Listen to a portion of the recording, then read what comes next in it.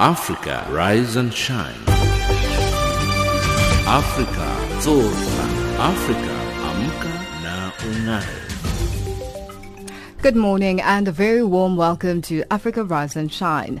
This is Channel Africa, the voice of the African Renaissance, and we're coming to you live from Johannesburg in South Africa.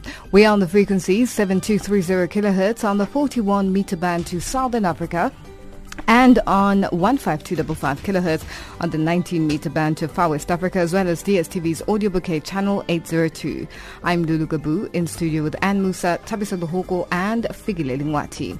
In our top stories on Africa Rise and Shine at this hour, South Africa reacts to President Jacob Zuma's latest cabinet reshuffle and concerns in the DRC after Catholic bishops' withdrawal from peace talks. In economics news, South African Reserve Bank leaves the repo rate unchanged. And in sports news, FIFA reveals proposed slots for 48-team World Cup. But first up, the news with Ann Musa.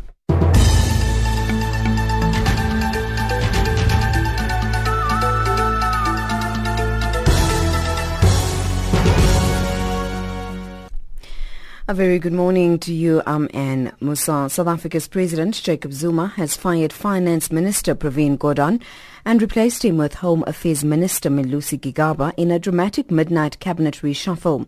Gordhan's deputy Mcebisi Jonas has also been axed and replaced by little-known Sifiso Buthelezi.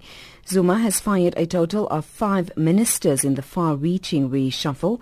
Apart from Gordhan, Tourism Minister Derek Hanekom, Transport Minister Dupaul Peters, Energy Minister Tina Jumaat-Peterson and Public Service and Administration Minister Ngako Ramahlori have also been axed from Cabinet. Zuma has named a total of 10 new ministers and deputy ministers. He says in a brief statement that he's directed them to work with their colleagues to bring about radical socio-economic transformation. The South African Communist Party has now has to decide whether to go through with the threat to withdraw its members from the cabinet now that Finance Minister Pravin Gordhan and his deputy Mcebisi Jonas have been fired. This follows the reshuffle announced by President Jacob Zuma. Tsepo Ikaneng looks at the reshuffle in general and the South African Communist Party's role in cabinet. In a cabinet reshuffle which resulted in the sacking of Finance Minister Pravin Gordhan and his deputy Mcebisi Jonas, none of those seen as close to President Zuma were fired. Social Development Minister Bathabile Dlamini and former Communications Minister Faith Mutambi, who has now been moved to Public Service and Administration portfolio, have been retained. For now, it's not clear that the SACP deployees in Cabinet, Higher Education Minister Blin Zimande, Public Works Deputy Jeremy Cronin, Sport Minister Thulas Nxesi, Trade and Industry Minister Rob Davis, and Economic Development Minister Ibrahim Patel will resign in protest of the firing of both Gordhan and Jonas. The UN Refugee Agency, UNHCR, says the death of nearly 150 people whose vessel sunk en route across the Mediterranean Sea to Europe this week highlights the need for more effective search and rescue operations. The sole survivor of the tragedy, a 16-year-old boy from the Gambia, says the boat started taking on water only hours after leaving the Libyan coastline. UNHCR Cecile Poli says the incident reflects the increasing dangers associated with the sea crossing. We see worrying trends, including lower quality of vessels that are used by traffickers, the fact that many of the departures happen at night in bad sea conditions, and the fact that on the vessels themselves sometimes there is no satellite phones, which means people are stranded and cannot call for rescue. The UN Children's Fund, UNICEF, says rates of child malnutrition and disease are rising sharply in Somalia as famine looms in the country. The agency reports that an increasing number of youngsters are suffering from severe acute malnutrition and cholera, or acute watery diarrhea, a combination that killed many children in a famine 6 years ago. TN Penn reports. UNICEF says 35,400 Somali children were treated for severe acute malnutrition in the first 2 months of the year. That's a nearly 60% increase over the same period in 2016, according to the agency. Furthermore, more than 18,400 cases of cholera or acute watery diarrhea have been reported in Somalia since the start of 2017, the majority among young children. UNICEF Regional Director for Eastern and Southern Africa, Leila Pakala, described the numbers as a wake-up call. And finally, cases of depression have ballooned almost 20% in a decade, making the disorder the leading cause of disability worldwide. The World Health Organization says the number of people globally living with depression has reached 330 million, up 19% since 2005. WHO says the figures are a wake-up call for countries to rethink their approaches to mental health and to treat it with the urgency that it deserves. More than half of the people suffering from depression are not diagnosed or treated. That's the news headlines at 8:30 Central African Time.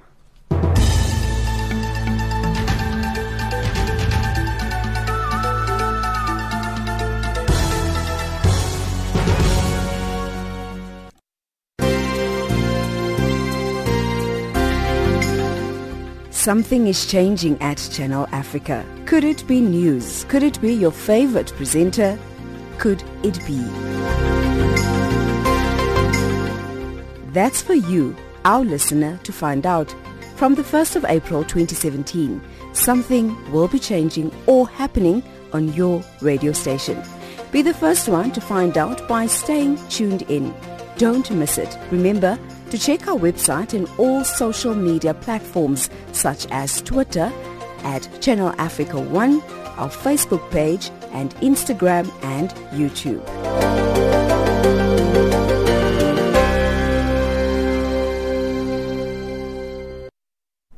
It's 8:06 Central African Time and you're listening to Africa Rise and Shine. We're coming to you live from Johannesburg in South Africa on the frequency 7230 kHz on the 41 meter band to Southern Africa and on DSTV's audio bouquet channel 802. Now, South Africa's President Jacob Zuma has sacked Finance Minister Pravin Gordhan in a cabinet reshuffle after days of speculation that has rocked the country's markets and currency, replacing him with Home Affairs Minister Malusi Gigaba.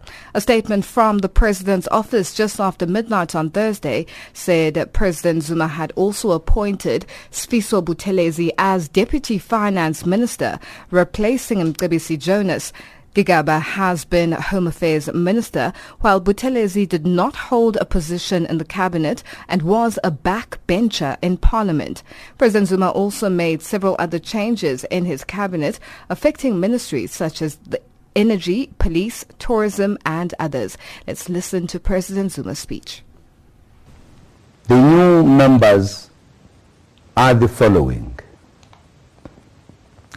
Minister of Energy is Kensani Kubai. Minister of Transport, Mr. Joe Maswanganyi. Minister of Finance, Mr. Malusi Gigaba. Minister of Police, Mr. Fikile Mbalula. Minister of Public Works, Mr. Nati Kleko. Minister of Sports and Recreation, Minister Tembelani Ngesi. Minister of Tourism, Ms. Togozile Xhasa. Minister of Public Service and Administration, Ms. Faith Mutambi. Minister of Home Affairs, Professor Hlengiwe Mkhize. Minister of Communications, Ms. Ayanda Dlodlo. I wish to extend my gratitude to the outgoing ministers and deputy ministers for their service to the country. I also wish the new ministers and deputy ministers the best in their new responsibilities. I thank you. And that was South Africa's President Jacob Zuma announcing changes to his cabinet last night.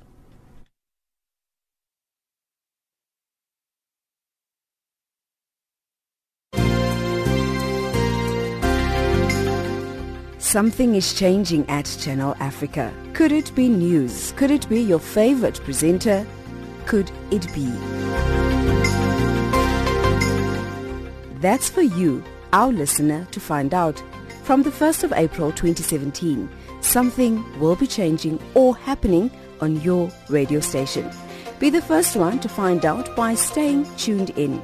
Don't miss it. Remember to check our website and all social media platforms such as Twitter at Channel Africa 1, our Facebook page, and Instagram and YouTube.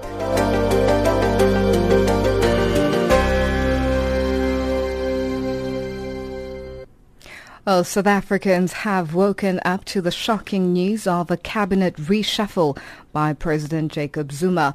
The rumours of Pravin Gordhan and his deputy Mcebisi Jonas being axed from the finance portfolio finally became a reality after months of speculation. The reshuffle became even more clear when Pravin Gordhan and Jonas were recalled earlier this week from an investors' roadshow in the United Kingdom. Former Home Affairs Minister Malusi Gigaba is now the new Finance Minister. A total of 10 ministers have been reshuffled, including Tourism Minister Derek Hanekom, while former Sports and Recreation Minister Fikile Mbalula is now the Minister of Police. Now, to speak to us more about the political implications of this reshuffle, we are now joined on the line by political analyst Professor Susan Booysen. Professor Booysen, thank you so much for joining us. Now, what a shocking time frame or time period in South African politics, as we saw last night, just after midnight, official confirmation from the presidency coming in that former Finance Minister Pravin Gordhan and his deputy Mcebisi Jonas had been axed. We chatted about this early in the week. What essentially does this reshuffle mean for South Africa? Good morning, Lily. Yes, indeed. It is a far-reaching set of impacts that we will feel from this reshuffle. In the first place, it comes on top of President Zuma's quest to gain full control of the treasury of South Africa, and that is absolutely effective through the accession of Pravin Gordhan and his deputy Mcebisi Jonas last night, and their replacements by people, Malusi Gigaba and Sifiso Buthelezi, who are known to be serious Zuma loyalists. But they both have their individual sets of qualifications and talents that will be placed in charge of the treasury and the finances of the country is a massive step, and that is probably one of the biggest shocks. We have heard several other names touted in this regard. None of the names has been as powerful and as effective as those of the two ousted ministers there. And then it was quite a surprise to see Malusi Gigaba there, exactly because he's qualified in other directions much better, and he has been a serious loyalist to Zuma side of the ANC for a long time. And yes, as you've mentioned in your introduction, there have been a series of other moves around it. The heart of it, and there are some very interesting ones amongst them, but the heart of it was for the president to gain control of the treasury. We have seen several strange, interesting, horizontal moves, reshuffles of cabinet members, and I think much of that will virtually have no practical effect on our politics. So those were really, I think, to distract attention away from the treasury matter that is the heart of this reshuffle. There have been a few persons axed, but what we know for certain, a few people axed beyond the core finance ministry. But what we know best is that the most serious ones, malfunctioning ones, underperforming ones, are still in places, in their previous places or in new places. Now, Prof, let's just touch the issue of, Malusi Gigaba. Yes, he is competent, as you mentioned. We've seen the turnaround that has taken place within the Home Affairs Department, where he has driven the Generation X portfolio where it was driving the digital time or digital space of that whole department, and with great results. Now, you mentioned earlier, and it has been touted, this name has been thrown around so many times, and we have not heard his name in any of the redeployments or deployments thus far, that of former Eskom CEO Brian Molefe. Strategic move by President Jacob Zuma, or is it just that speculation, as most political analysts will say, South Africans get very excited and, find themselves spinning and speculating and overthinking issues, especially when it came to the issue of former Finance Minister Pravin Gordhan being axed or being in the reshuffle, and Brian Molefe taking over. So now seeing Malusi Gigaba coming in, a bit of a shocker.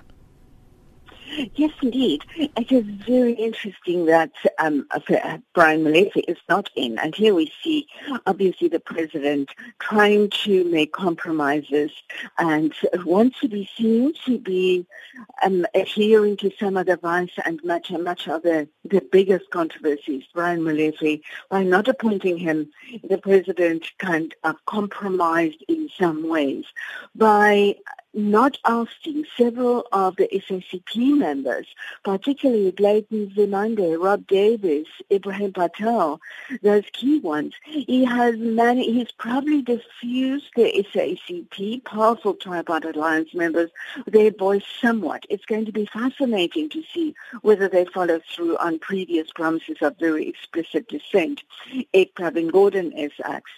A very important point, which we also cannot overlook, is the fact that Nkosazana Dlamini-Zuma, who has been touted widely as one of the replacements, that she is not included in that. That is probably a very strategic calculated move both by her and by President Zuma. It's not to say that she had not been offered the position, but by not being part in this current unsavory set of reshuffles, very dubious in the sense of what the president's actual motives are. But not being involved in that, she has probably been gaining strategically, also in terms of the succession race that is pending.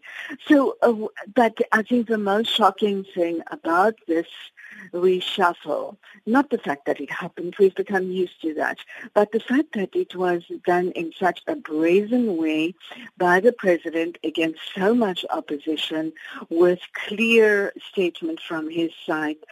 I am the president, I am in charge, I have this formal power, even if other powers are slipping, and I shall use it. Of course, it is a massive burden that is placed on the shoulders of new incumbents such as Malusi Gigaba. His every move is going to be watched with bigger attention than we have watched any other previous minister of finance's moves. Prof, just to add to that, the fact that looking at the rand's performance against other currencies, already we've seen a decline of about 5%. Just after the announcement up until early this morning, are we likely to see some sort of stability later on? Because, as one of the political analysts had mentioned, is the fact that, yes, it's more about the president's moves than anything else, to see what direction the president is taking, especially with a big portfolio like the Treasury. Now, Minister Gigaba has a proven track record with other departments, for instance, the Home Affairs Department. Is it enough to ensure that the markets react more positively as he grows and develops in this portfolio? I don't think it was any step towards reassuring the markets because he has other capabilities, because he's entirely unproven in this type of portfolio, because he's a relatively junior member of cabinet. That is not the kind of person that should be in charge of the treasury, because he has close links to President Zuma, has proven his loyalty even a while ago, defending the president's statements that Professor Booysen, unfortunately, your line... far to reassure. Professor Booysen, we lost you there a bit, but we did get the gist of it, the fact that he is a junior minister, coming from a junior minister, being promoted to a very big portfolio where he has to prove himself, and the fact that he is seen as President Zuma's ally. Now, let's just go back to President Zuma and the fact that he has made these different moves where a lot of speculation was that Brian Molefe would be in that portfolio. You mentioned that former AU chairperson, Dr. Nkosazana Dlamini Zuma, also a strategic move of not being included in this cabinet reshuffle. The president, the battle lines have been drawn. Are we likely to see the two centers of power come the ANC conference at the end of the year?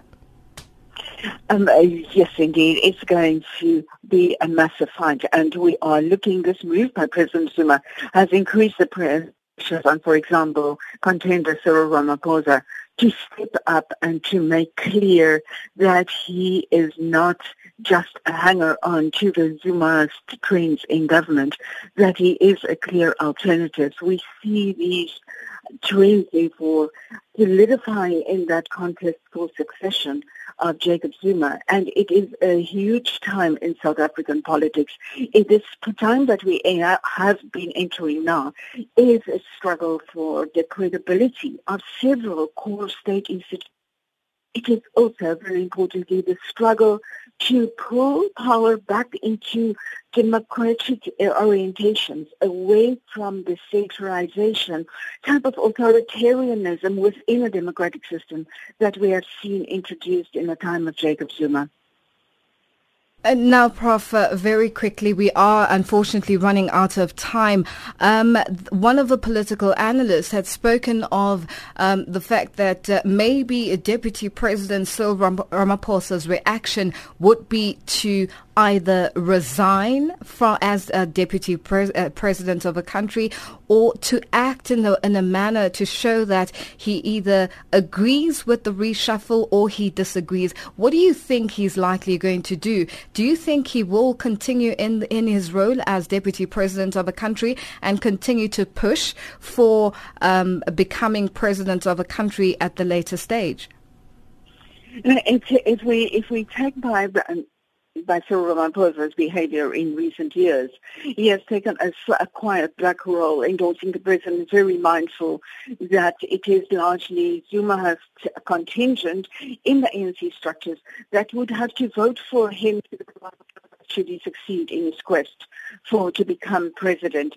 I think that game has ended. There is no doubt as to the opposer that Cyril Ramaphosa is actually strongly opposed, and that he can only elevate his game by really stepping out of those rules.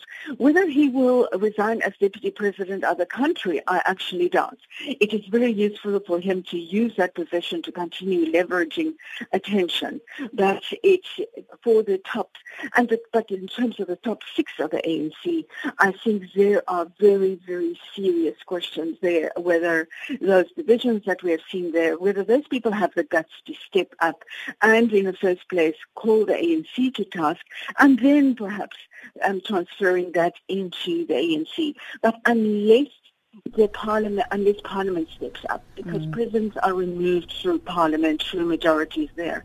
Professor Booysen. Parliament steps up, it's not going to work.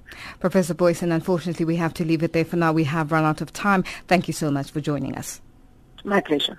That was Professor Susan Booysen, political analyst, joining us on the line just to give us an update or to chat about the cabinet reshuffle that we saw taking place after midnight last night. Now, in other news, your favorite radio station, Channel Africa, will from today change its payoff line from the African Renaissance to the African Perspective. This is in line with the direction the station is taking in telling our stories. Channel Africa staff is excited about the change. Hi, my name's Brett Wilkinson. I'm executive producer with Current Affairs programs. Been here for over 30 years. When I started out with Channel Africa, the mission statement said, our story. We've come full circle and now we're the African Perspective. I think it's appropriate and I like it. So listen to Channel Africa, the African Perspective. I'm Ayanda Mkwanazi. I'm an online writer and producer. I'm quite excited about this new launch. It will give us an opportunity as Africans to tell the African stories that really matter to African people. Stories of poverty, stories of success, stories of failure, challenges. But most importantly, it will give us an opportunity to be where the stories are happening. And I look forward to being part of this new channel launch. And I'm quite excited about the future going forward. Channel Africa from an African perspective. My name is Zondani Sakala Nzunzunde. I'm a producer, presenter, as well as a journalist. And I work for Chinyanja Service of Channel Africa. We shall be changing from the voice of the African Renaissance to Channel Africa from the African Perspective in our programming. Channel Africa from the African Perspective. My name is Chanceline Lurakwa Bahati. I'm a journalist, French producer at Channel Africa. We are changing from the voice of African Renaissance to African Perspective. I am very happy because we need change in our life. And those were the views of Channel Africa staff on the station's new payoff line. Now, to find out more on the changes here on Channel Africa, we are now joined in studio by our station manager, Soli Petwe. And Dada Petwe, thank you so much for joining us. These are exciting times. Channel Africa's new payoff line? It is, Jululu, and with SSS management and its staff, we thought that this is the time for us to move and to change from the Renaissance now to the Perspective. Why in particular the Perspective? We've seen over the years when Channel Africa started, it was the voice from Africa, and then a couple of years later it was Our Story.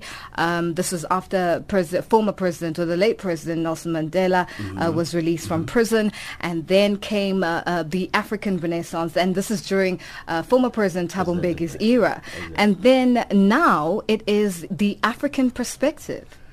Our belief is that the station is growing, but the other thing that we are taking into cognizance is the fact that there's so much development in as far as technology is concerned. Channel Africa will soon migrate to what is called a digital radio mondial, whereby it will be on par with other radio stations such as your BBCs, your Deutsche Welles, and all that. The reason why we're moving towards that is that the current shortwave, which is analog, is outdated. People are no more using it. However, as a way of reaching the entire continent, even these international broadcasters that I mentioned, BBCs and others, they are also moving towards that. But the other thing is radio has developed into a multi-platform or a multimedia organization. We are not only in terms of voices. We have now internet. We have now moved into social media. We are now even going to have videos on our internet. And looking at the current logo, that logo was not giving us that free movement, was not giving even technologically. It was difficult for your artist, to change it to suit a certain theme. Now we thought let's move towards a more user-friendly logo. But secondly, what we also thought, as far as the perspective is concerned, is that we have been born. Last year we celebrated 50 years. Yes, yes. Therefore, we are no more like newborns. We have now moved to another stage. What we are saying is that we are proud now to tell the African story. African story by Africans themselves. From the African perspective. From the African perspective. It's a beautiful logo. And now let's speak about when these changes come into effect. We had a chat with our marketing manager yesterday, and she just briefly highlighted, when these changes will be coming into effect. Can you just go into details as to what exactly our listeners should be expecting in terms of these changes? Yes. There are some programs that are basically going to be revamped. But there are new offerings that are on the line. From Monday in particular, we are going to have new programs that will be launching. Some of them, we will be issuing out releases over the weekend. But also, the fact that we do not want to be seen only as an information radio station. We also want to give people more entertainment in the form of music. For instance, we have one of our presenters called Morris, who is based in Zimbabwe. He will be giving us a music program that is also infotainment, in the sense that he will also have interviews with some of the artists. But then we continue to have artists such as Richard Mwamba. A presenter such as Richard Mwamba. And then he'll also try to work out his programs in such a way that they are thematic.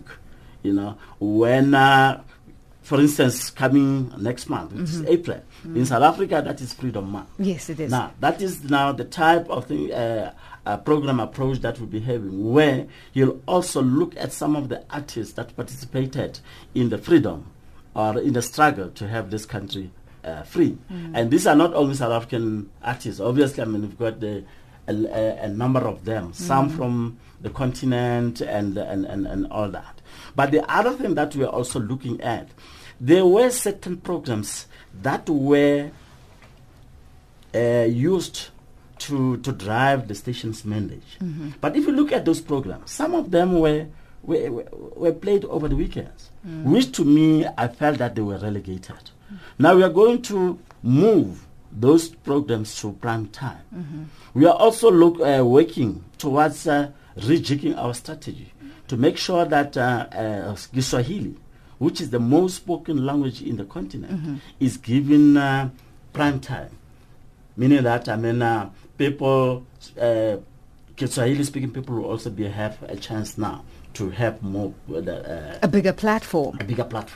The other thing is that we have seen some interest from some broadcasters, some of them very small community radio stations, some national stations and private radio stations wanted to take our content and put it on their platforms. So what we are saying is that you cannot give somebody something that is not of quality. So hence we're moving towards let's change this, but also we want to say we are not just a radio station. We want to drive people even to our internet.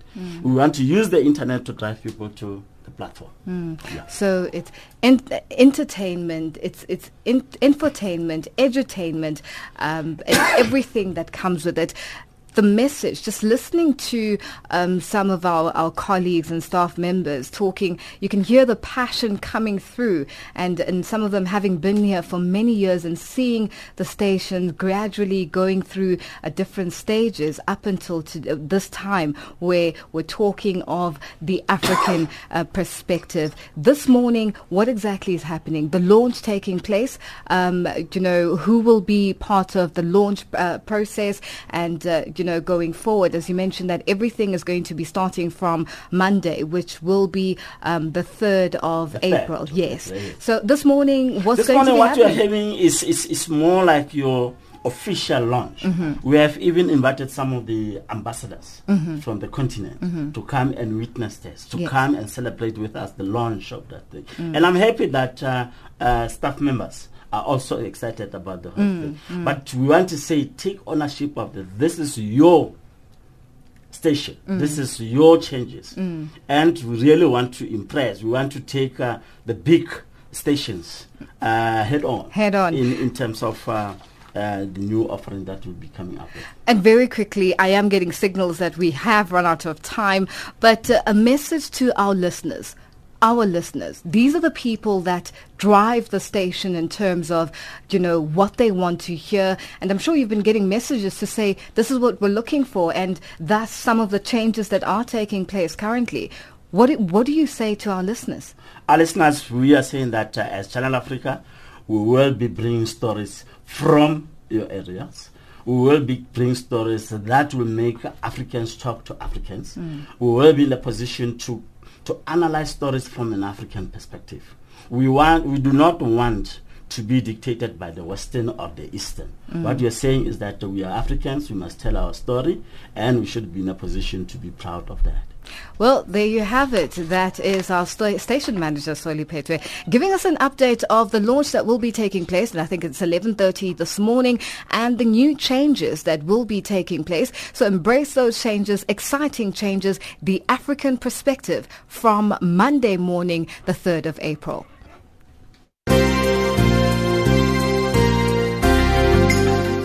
Something is changing at Channel Africa. Could it be news? Could it be your favorite presenter?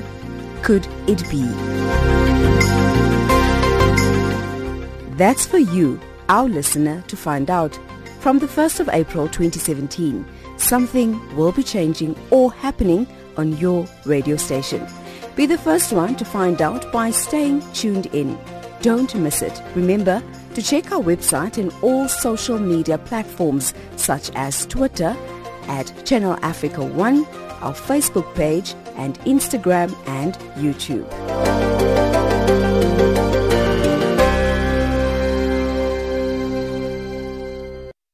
It's 8:36 Central African time, and we have taken up a lot of Anne Musa's time. It's time for the headlines.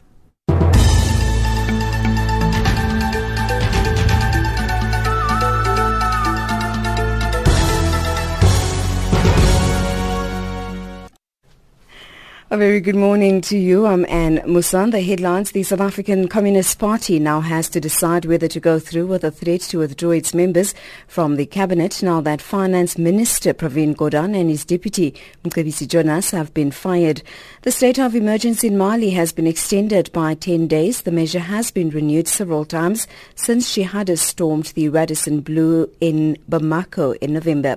And the UN Children's Fund UNICEF says rates of child malnutrition and disease are rising sharply in Somalia as famine looms in the country. Those are the stories making headlines.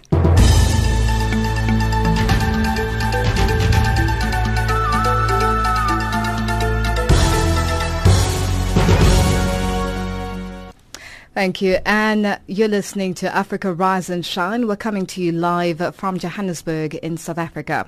Now, the South African rand has taken a dive following the news that Finance Minister Pravin Gordhan has been removed in last night's cabinet reshuffle. This morning it's trading at 13 Rand 47 to the US dollar. For more on this, Balisa Chibisi and Aldrin Sampier spoke to Dr. Azar Jamin, and chief economist at Econometrics. Let's just start with the rand. I mean, an hour before the announcement, when speculation was very rife that President Jacob Zuma was about to reshuffle his cabinet, we saw the rand plummeting between 3 and 4%. Yes, and after the announcement it plummeted another 3 to 4%. Yes. So the rand is down about 6% at the moment. Yeah. Is it at all surprising that the rand would plummet at the beginning, before the announcement is made, and even after the announcement is made? No, it's not at all surprising. The fact is that Pravin Gordhan was seen as the bastion of resistance to the perceptions of corruption and nepotism and patronage within government, and therefore whoever would replace him, unless it was someone who was very closely aligned to Pravin Gordhan, it would elicit a negative reaction, and that's what we have seen. And speaking about him being the bastion, we saw that also play out at the Kathrada funeral, where the director of the Kathrada Foundation asked him to stand up, and he got a round of applause there, a standing ovation there. And one then wonders that considering this cabinet reshuffle, that President Jacob Zuma has now brought in Malusi Gigaba to replace Gordhan. Malusi Gigaba obviously being an experienced person within the executive, as Palisa mentioned earlier on, having served in 2 ministries, public enterprise as well as home affairs. Do you think that the markets would then welcome such a move, that you are bringing in somebody who's experienced? From the point of view of bringing in someone who's experienced, yes, it may be of some use, but the fact is that his record as Minister of Public Enterprises and subsequently as Minister of Home Affairs, insofar as what happened to foreign tourism is concerned, have not endeared him to the business community at all. And so I don't think this will be a very popular appointment. Would that be because of his lack of experience within the economy, within the business sector? No, not at all. It's just that public enterprises performed very poorly under his ministry. To some extent, the management has actually even improved slightly under Lynn Brown, which tells you something. And secondly, as Minister of Home Affairs, he introduced some draconian requirements for foreign tourists to visit the country, and that had a very negative impact on foreign tourism in 2015. And we have seen now he was forced eventually to rescind those laws. So despite being warned against introducing them, he went ahead and introduced them and then was forced to claw back on those. And since he's clawed back, foreign tourism has boomed again. So clearly it cost the economy dearly. Speaking about political stability, and you look at the finance ministry, for instance, over the past 2 years, we've had 4 ministers, and I'd just like to have your views on this. Does this really point to stability? 2 years, 4 different ministers. Well, the fact is that there was stability prior to the firing of Nhlanhla Nene. Then we had a period of great instability over a few days. Then we've had a period of relative stability. The fact is, you're quite right, we're changing finance ministers frequently, but in the intermittent period, we've had relative stability. Dr. Jamin, what's going to happen now in terms of our rating standings with the rating agencies?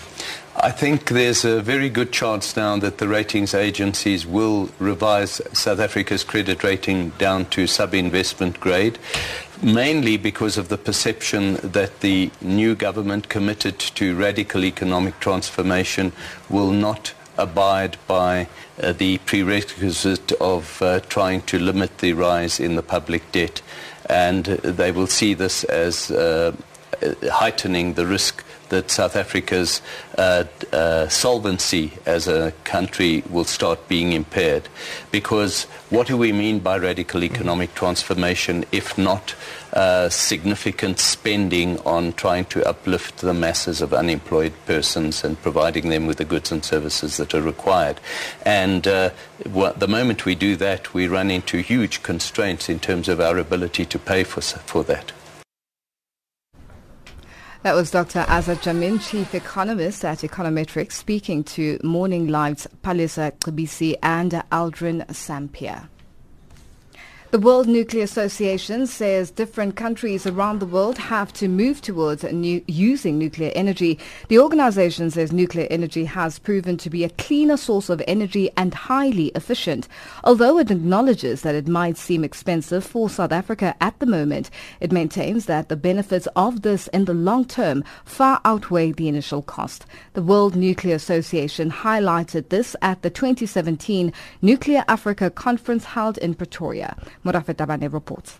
The much talked about nuclear build program and the cost that will come with it came under the spotlight at the Nuclear Africa Conference. Delegates from different countries discussed the benefits of building nuclear power stations around the world and some of the challenges that come with it. The chairman of the South African Nuclear Energy Corporation, Dr. Kelvin Kem, says it is important for the country to invest in building nuclear power stations.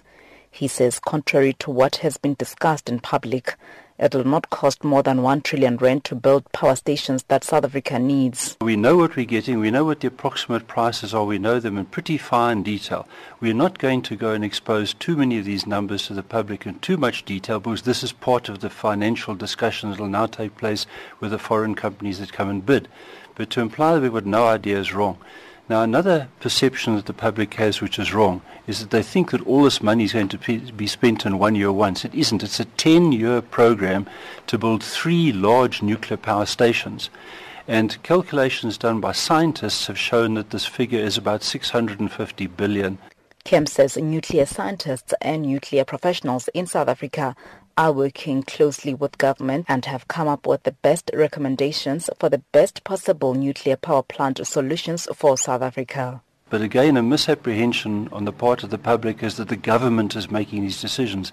That's not how it works. It's South Africa's nuclear professionals, nuclear scientists, nuclear engineers who have various groupings where they recommend very firmly what has to be done. Obviously, at the end of the day, the cabinet makes a final decision for the country, but it's not that they make it by themselves. They make those decisions only after they get very, very serious input from the professionals in the business who know exactly what they're doing. Bear in mind that half a century ago, South Africa took a decision to build a nuclear power plant, and that was Koeberg. And that has turned out to be very successful, has run for longer than 30 years, and is currently producing South Africa's cheapest electricity. And that report by Morafet Tabane.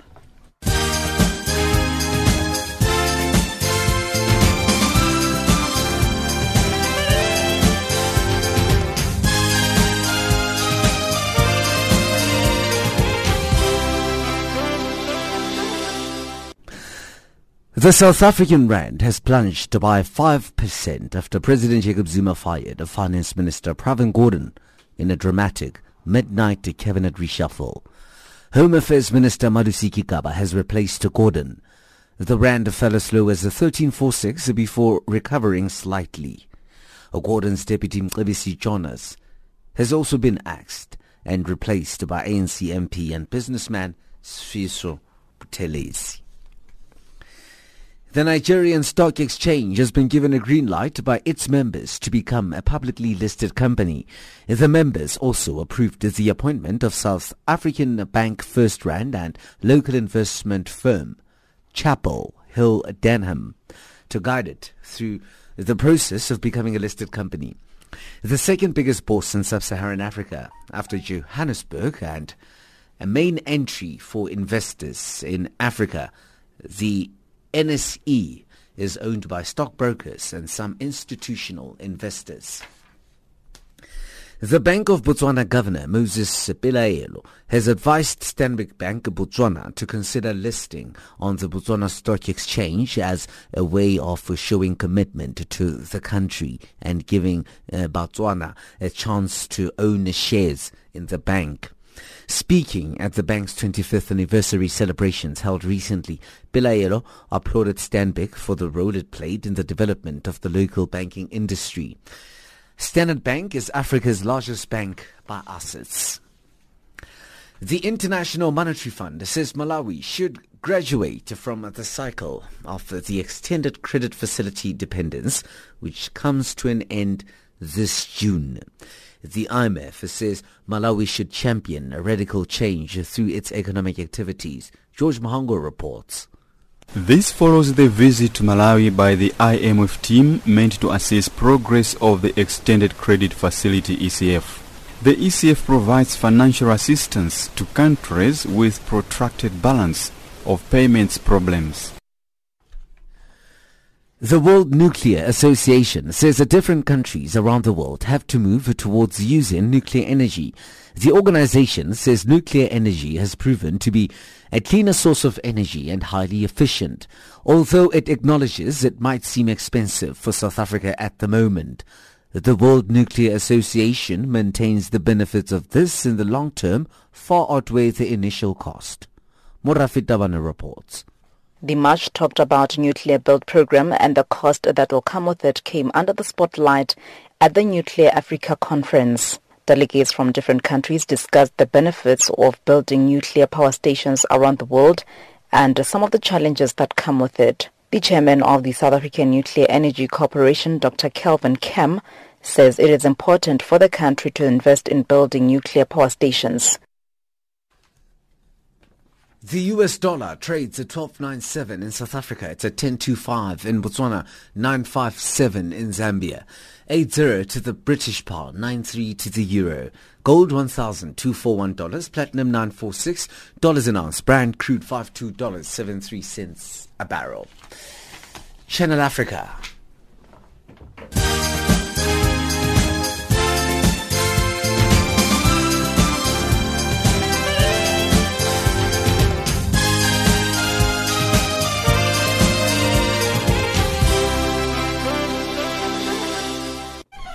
Our sports updates up next with Figile Lungwati.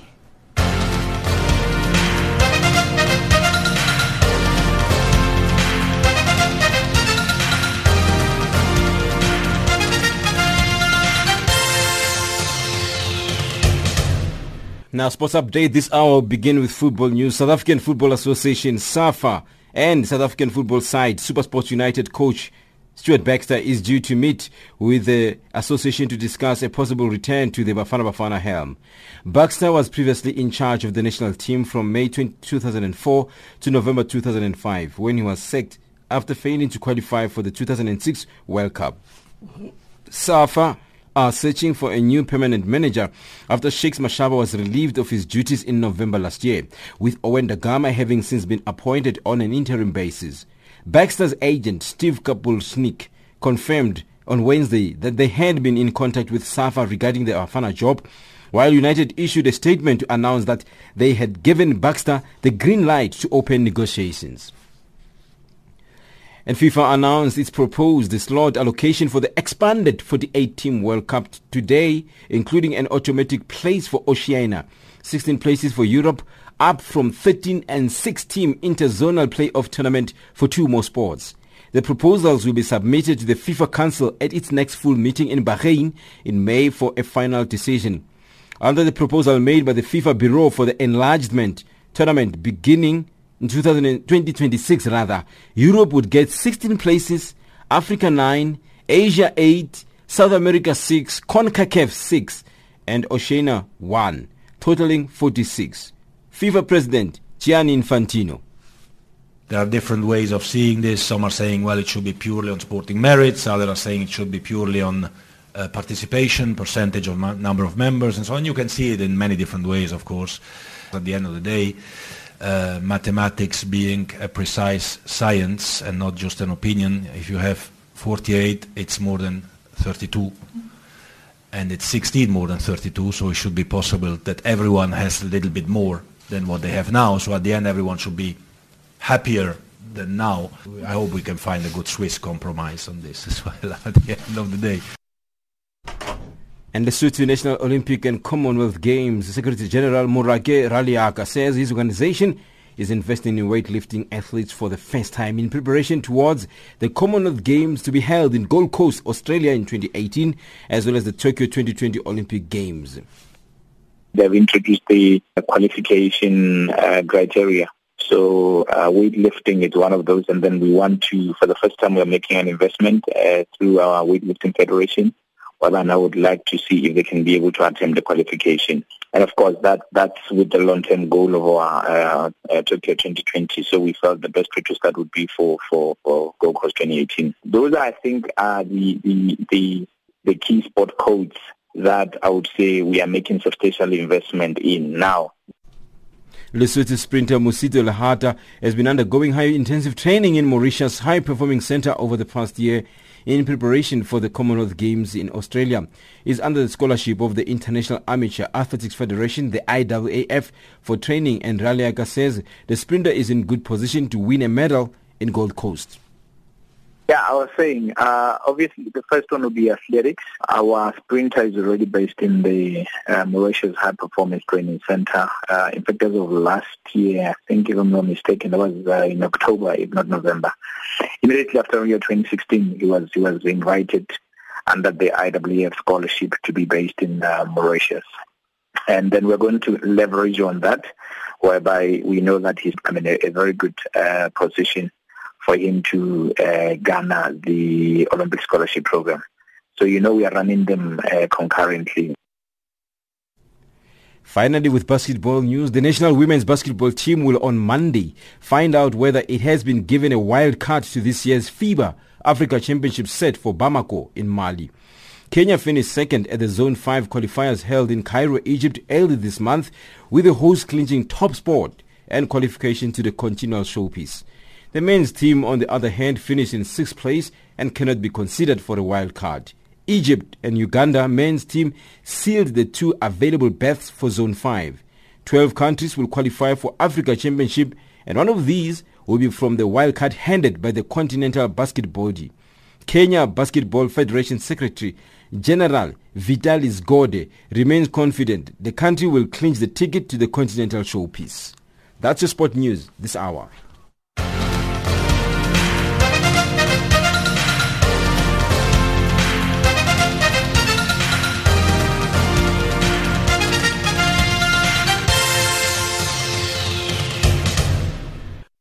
Africa, rise and shine.